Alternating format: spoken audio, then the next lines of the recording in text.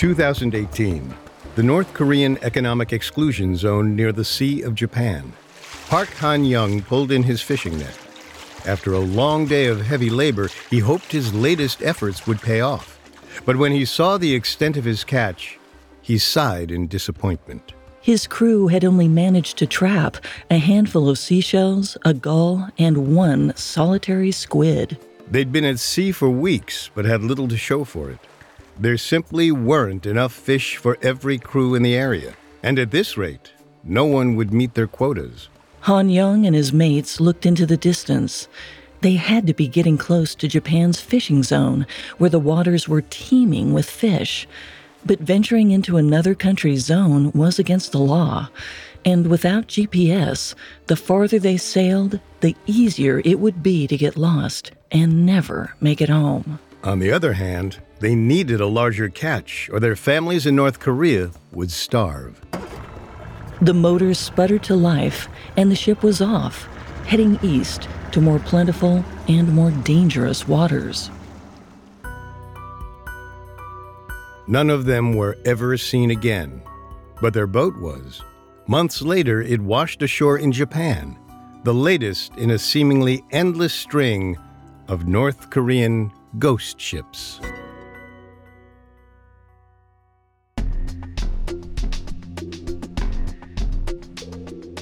Welcome to Unexplained Mysteries, a Spotify original from Parcast. I'm your host, Molly. And I'm your host, Richard. In life, there's so much we don't know, but in this show, we don't take "we don't know" for an answer. Every Tuesday and Thursday, we investigate the greatest mysteries of history and life on Earth.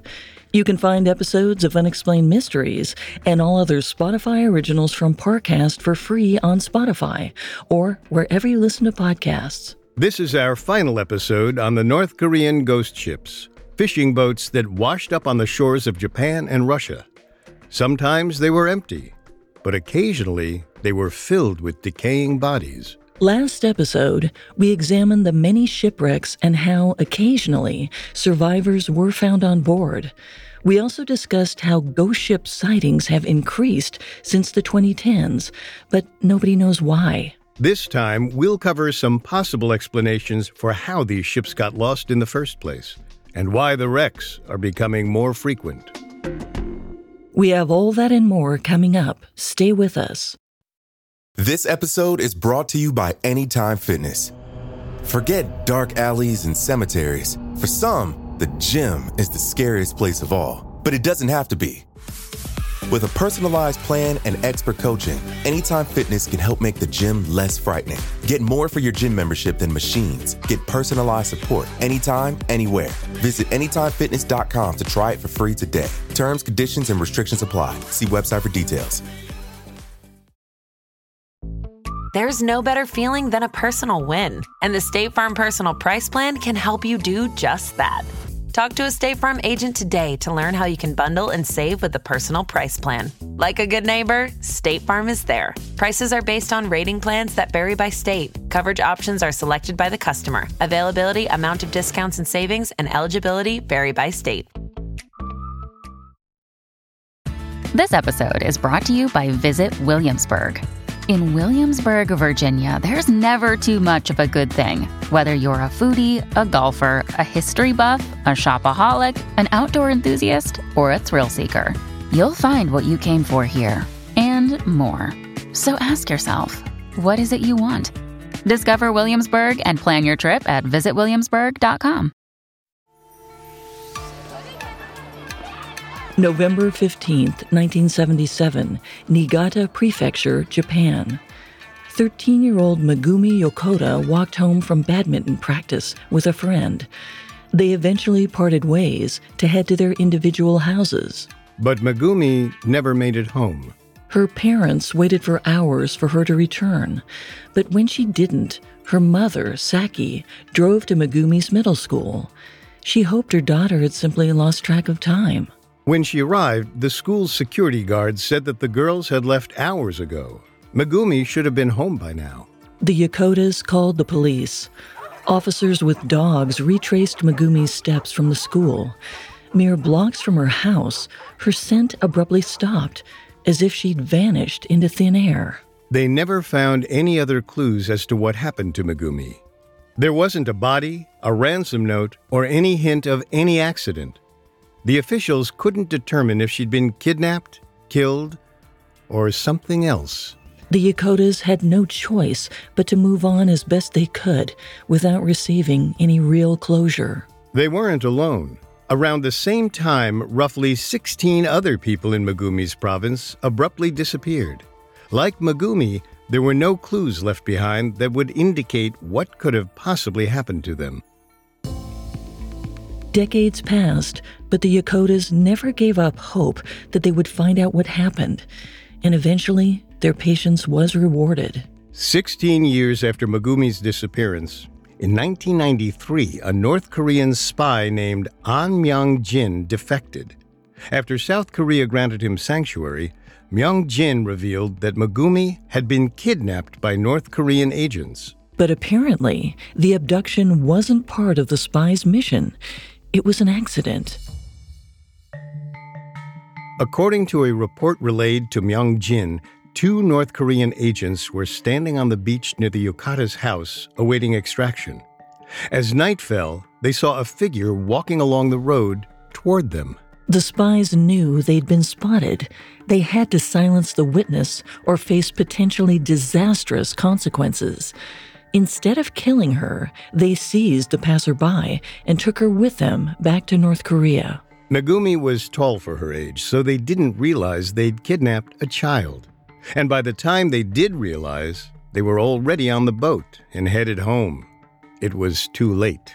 They decided to make the best of the impromptu hostage situation. If only they could get Megumi to cooperate, they could use her as an asset.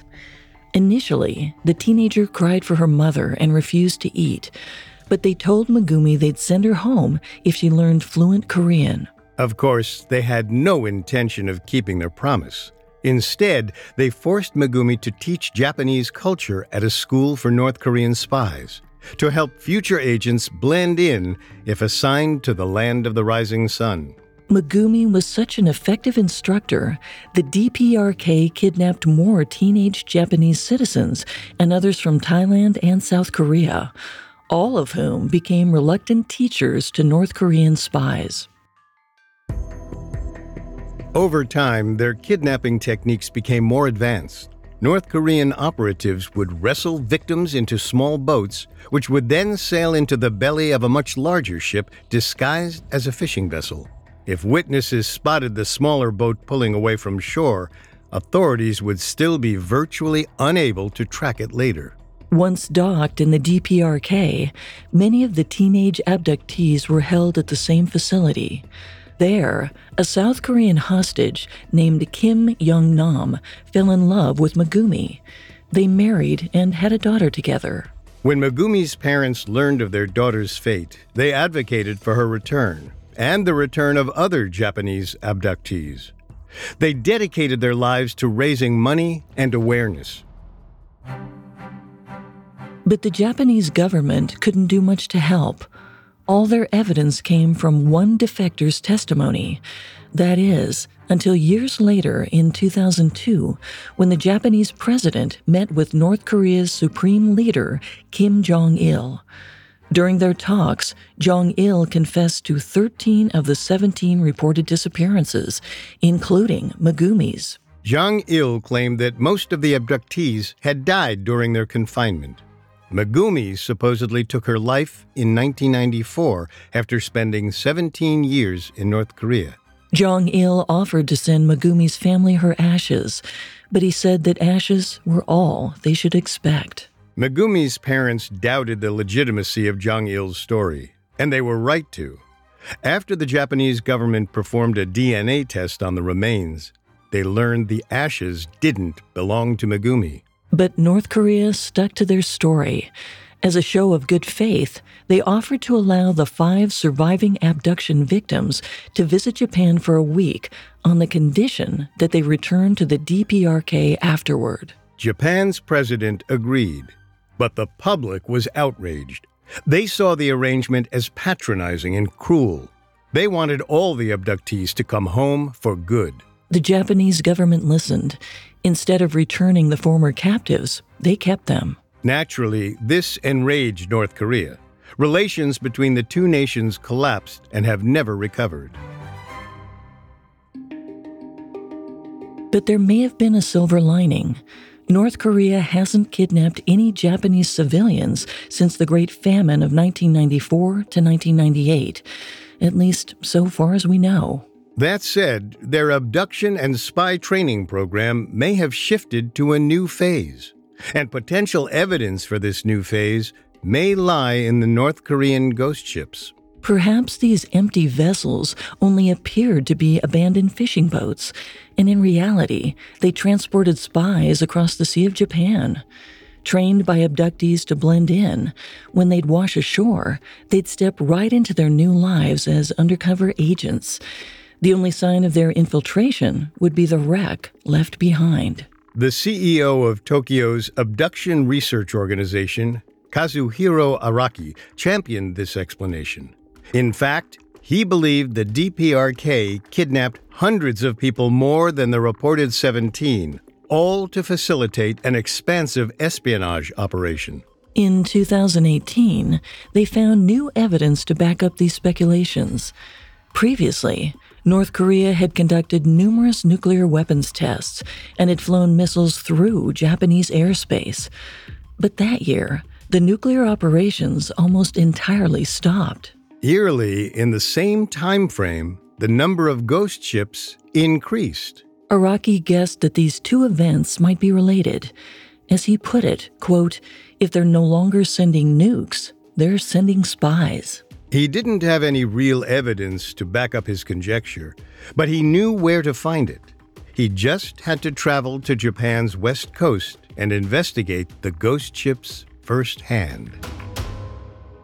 Coming up, Araki and his team search for evidence of North Korean espionage. The worst serial killer, the creepiest cult, the most outrageous con? If you're a true crime fan, you've probably pondered these things. Well, now you can get answers, or at least some passionate opinions. Every week on our podcast, Crime Countdown, my co-host Ash and I rank 10 unsettling crimes centered around a common theme, debating each case with just a hint of humor to lighten the mood. Elena and I may not be experts, and we may not always agree, but we're counting down anyway. Follow the Spotify original from Parcast, Crime Countdown. Listen free on Spotify. This episode is brought to you by Anytime Fitness. Forget dark alleys and cemeteries. For some, the gym is the scariest place of all, but it doesn't have to be. With a personalized plan and expert coaching, Anytime Fitness can help make the gym less frightening. Get more for your gym membership than machines. Get personalized support anytime, anywhere. Visit AnytimeFitness.com to try it for free today. Terms, conditions, and restrictions apply. See website for details. And now back to the story. More and more North Korean ghost ships washed ashore in the 2010s. In 2018, the numbers hit an all-time high. Meanwhile, the DPRK's nuclear tests all but stopped. Some experts linked the two, claiming the arrival of the ghost ships were evidence of large-scale espionage. Kazuhiro Araki and his team from Tokyo's Abduction Research Organization surveyed several wrecks to find proof of this theory. Their initial searches seemed promising. On one derelict ship, they found a North Korean army hat, a piece of clothing an ordinary fisherman wouldn't have. Most importantly, one of the ships was so small it didn't even have a motor or a deck. The fact that it even sailed at all was a miracle, let alone that it had made it 650 miles from North Korea to Japan. It reminded investigators of the spy boats used to kidnap Japanese people in the 70s and 80s. Perhaps it hadn't sailed hundreds of miles across the sea, just the distance from a larger ship to the shore. In addition, many of the boats weren't rotten or derelict, simply abandoned. But Araki couldn't find any definitive evidence that proved the ghost ships were tied to espionage.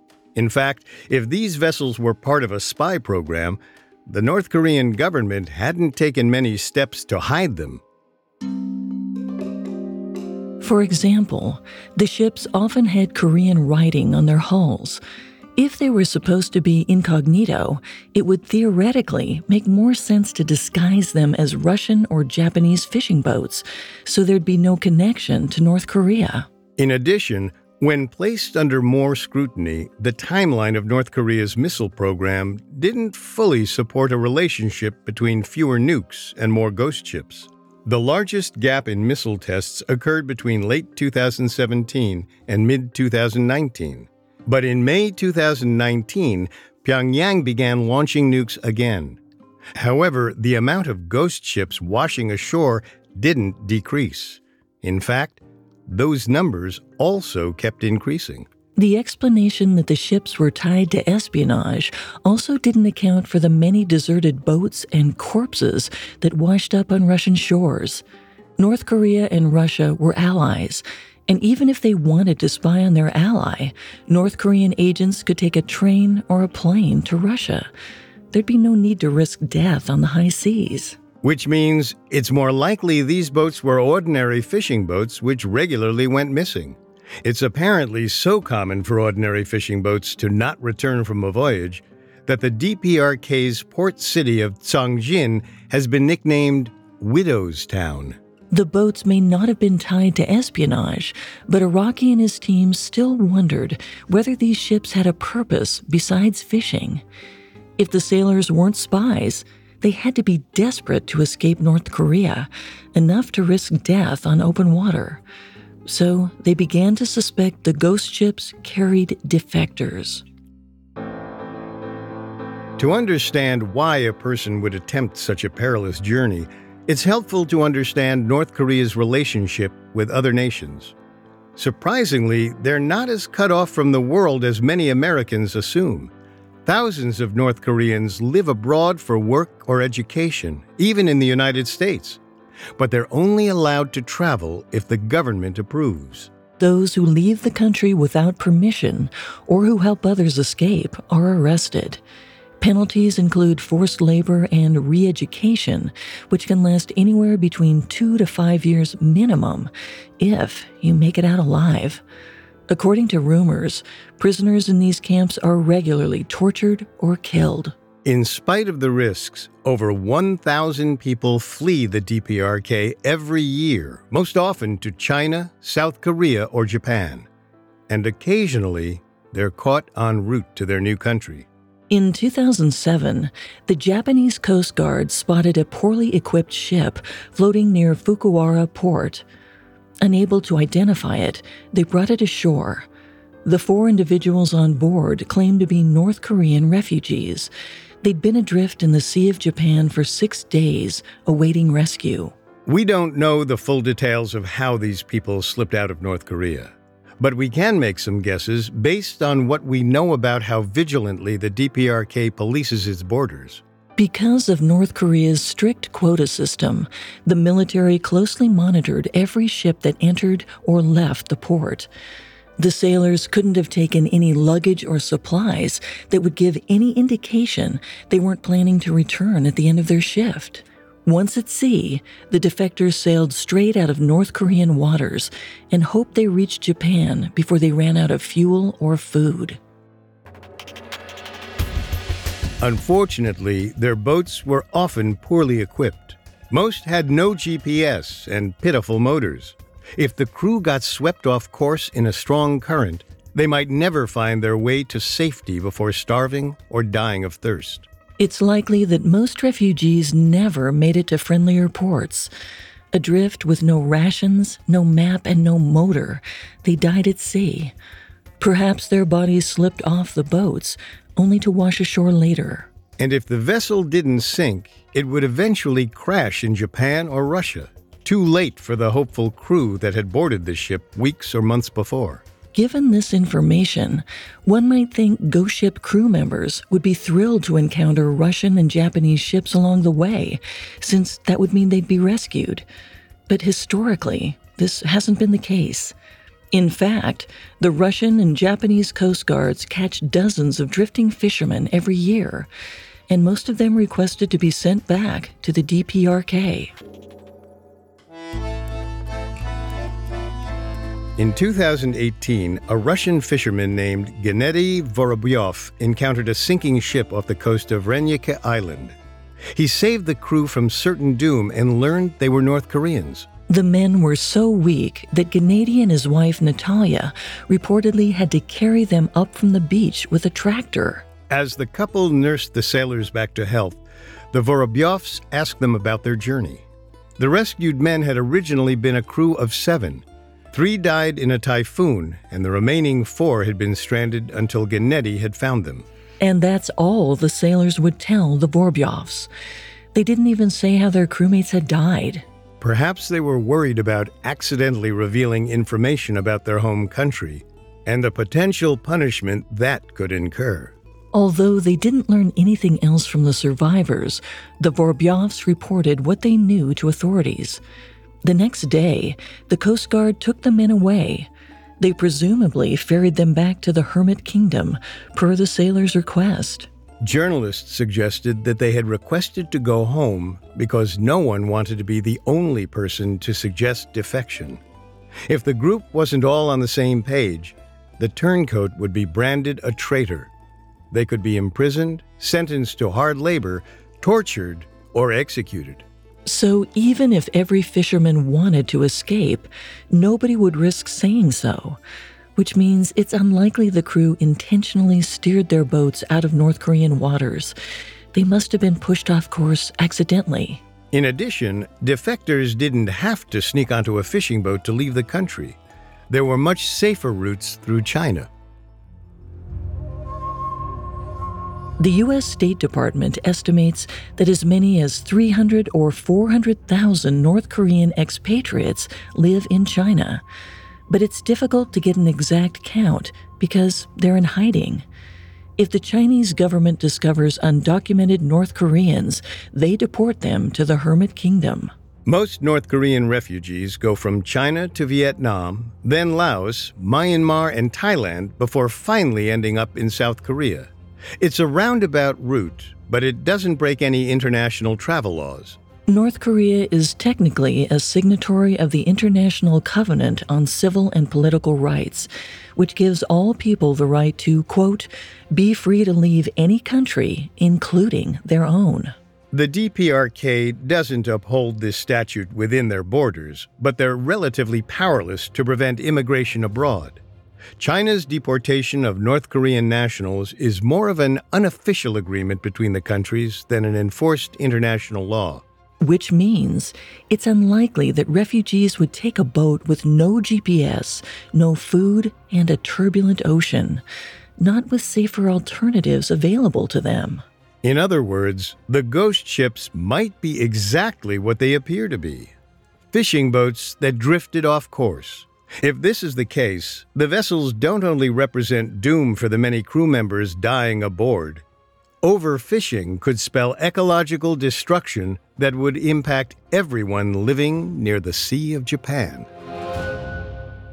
Coming up, a complex web of deception, robbery, and trespassing.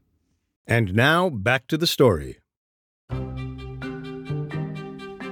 North Korean ghost ships probably don't carry spies or refugees, but they might be part of another clandestine operation, a state-sponsored poaching program.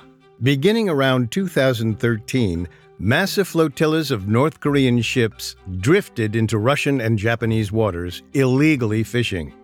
Their national economy likely depended on the practice. North Korea isn't a major player in international trade relations, but there are 3 exceptions.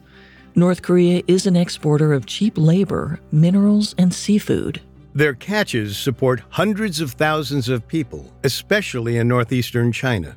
And around 2013, their fishing operations allegedly expanded into other countries' waters.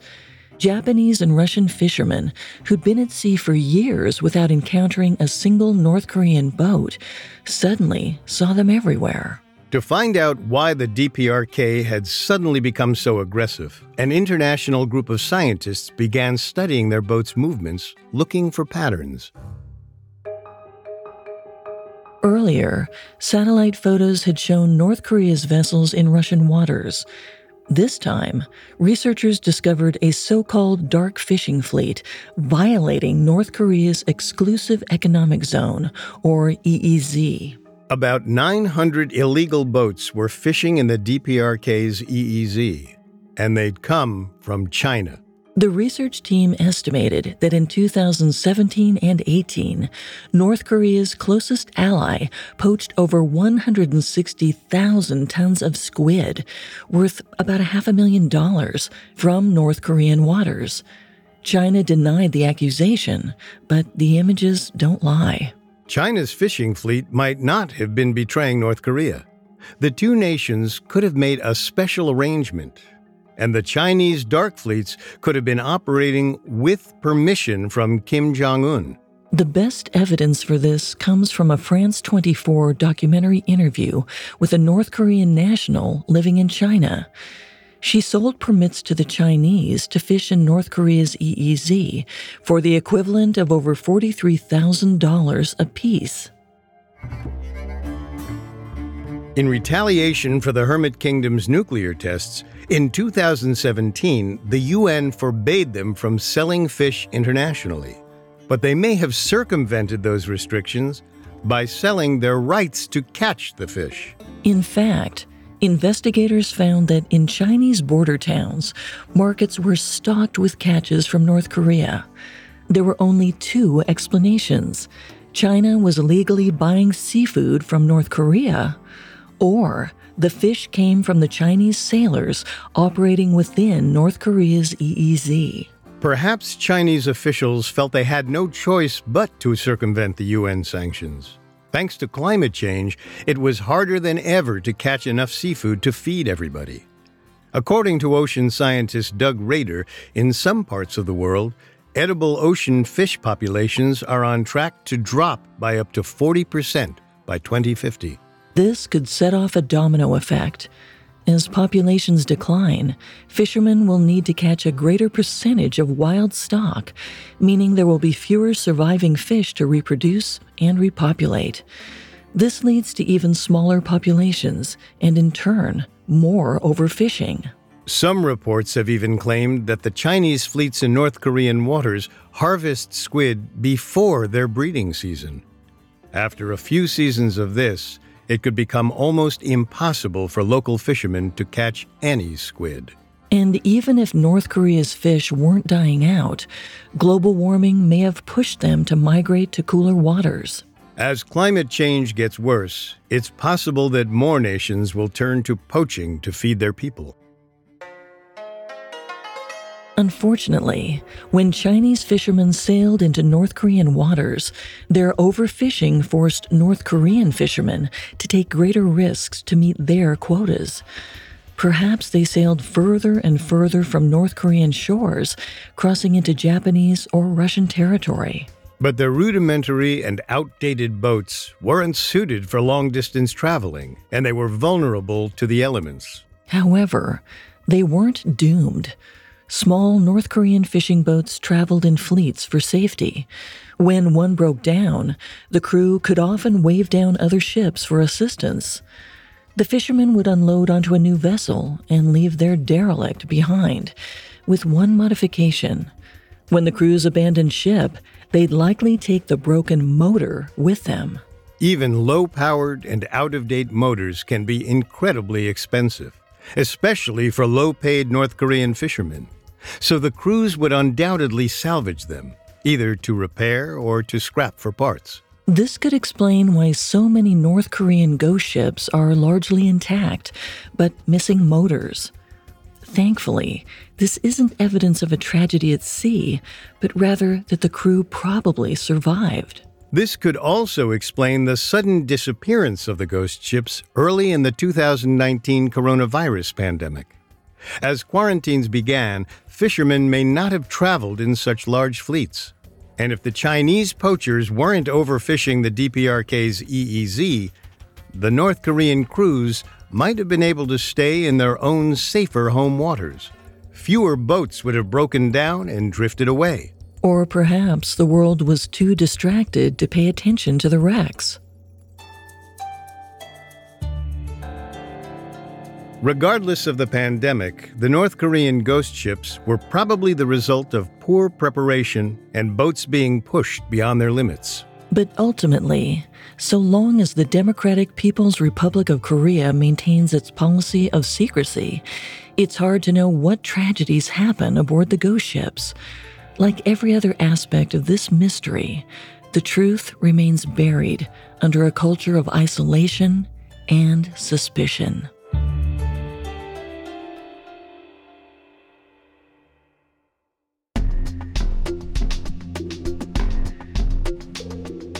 Thanks again for tuning in to Unexplained Mysteries. We will be back Tuesday with a new episode. For more information on the North Korean ghost ships, amongst the many sources we used, we found the Hakai Magazine article, How North Korea Built a Fleet of Ghost Ships by Andrea Valentino, extremely helpful to our research. You can find all episodes of Unexplained Mysteries and all other Spotify originals from Parcast for free on Spotify. See you next time. And remember, never take "we don't know" for an answer.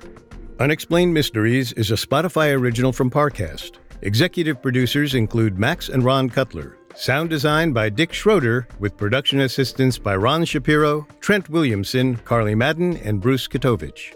This episode of Unexplained Mysteries was written by Matthew Teamstra, with writing assistance by Angela Jorgensen and Connor Sampson. Fact-checking by Cara Mackerline, and research by Bradley Klein. Unexplained Mysteries stars Molly Brandenburg and Richard Rossner.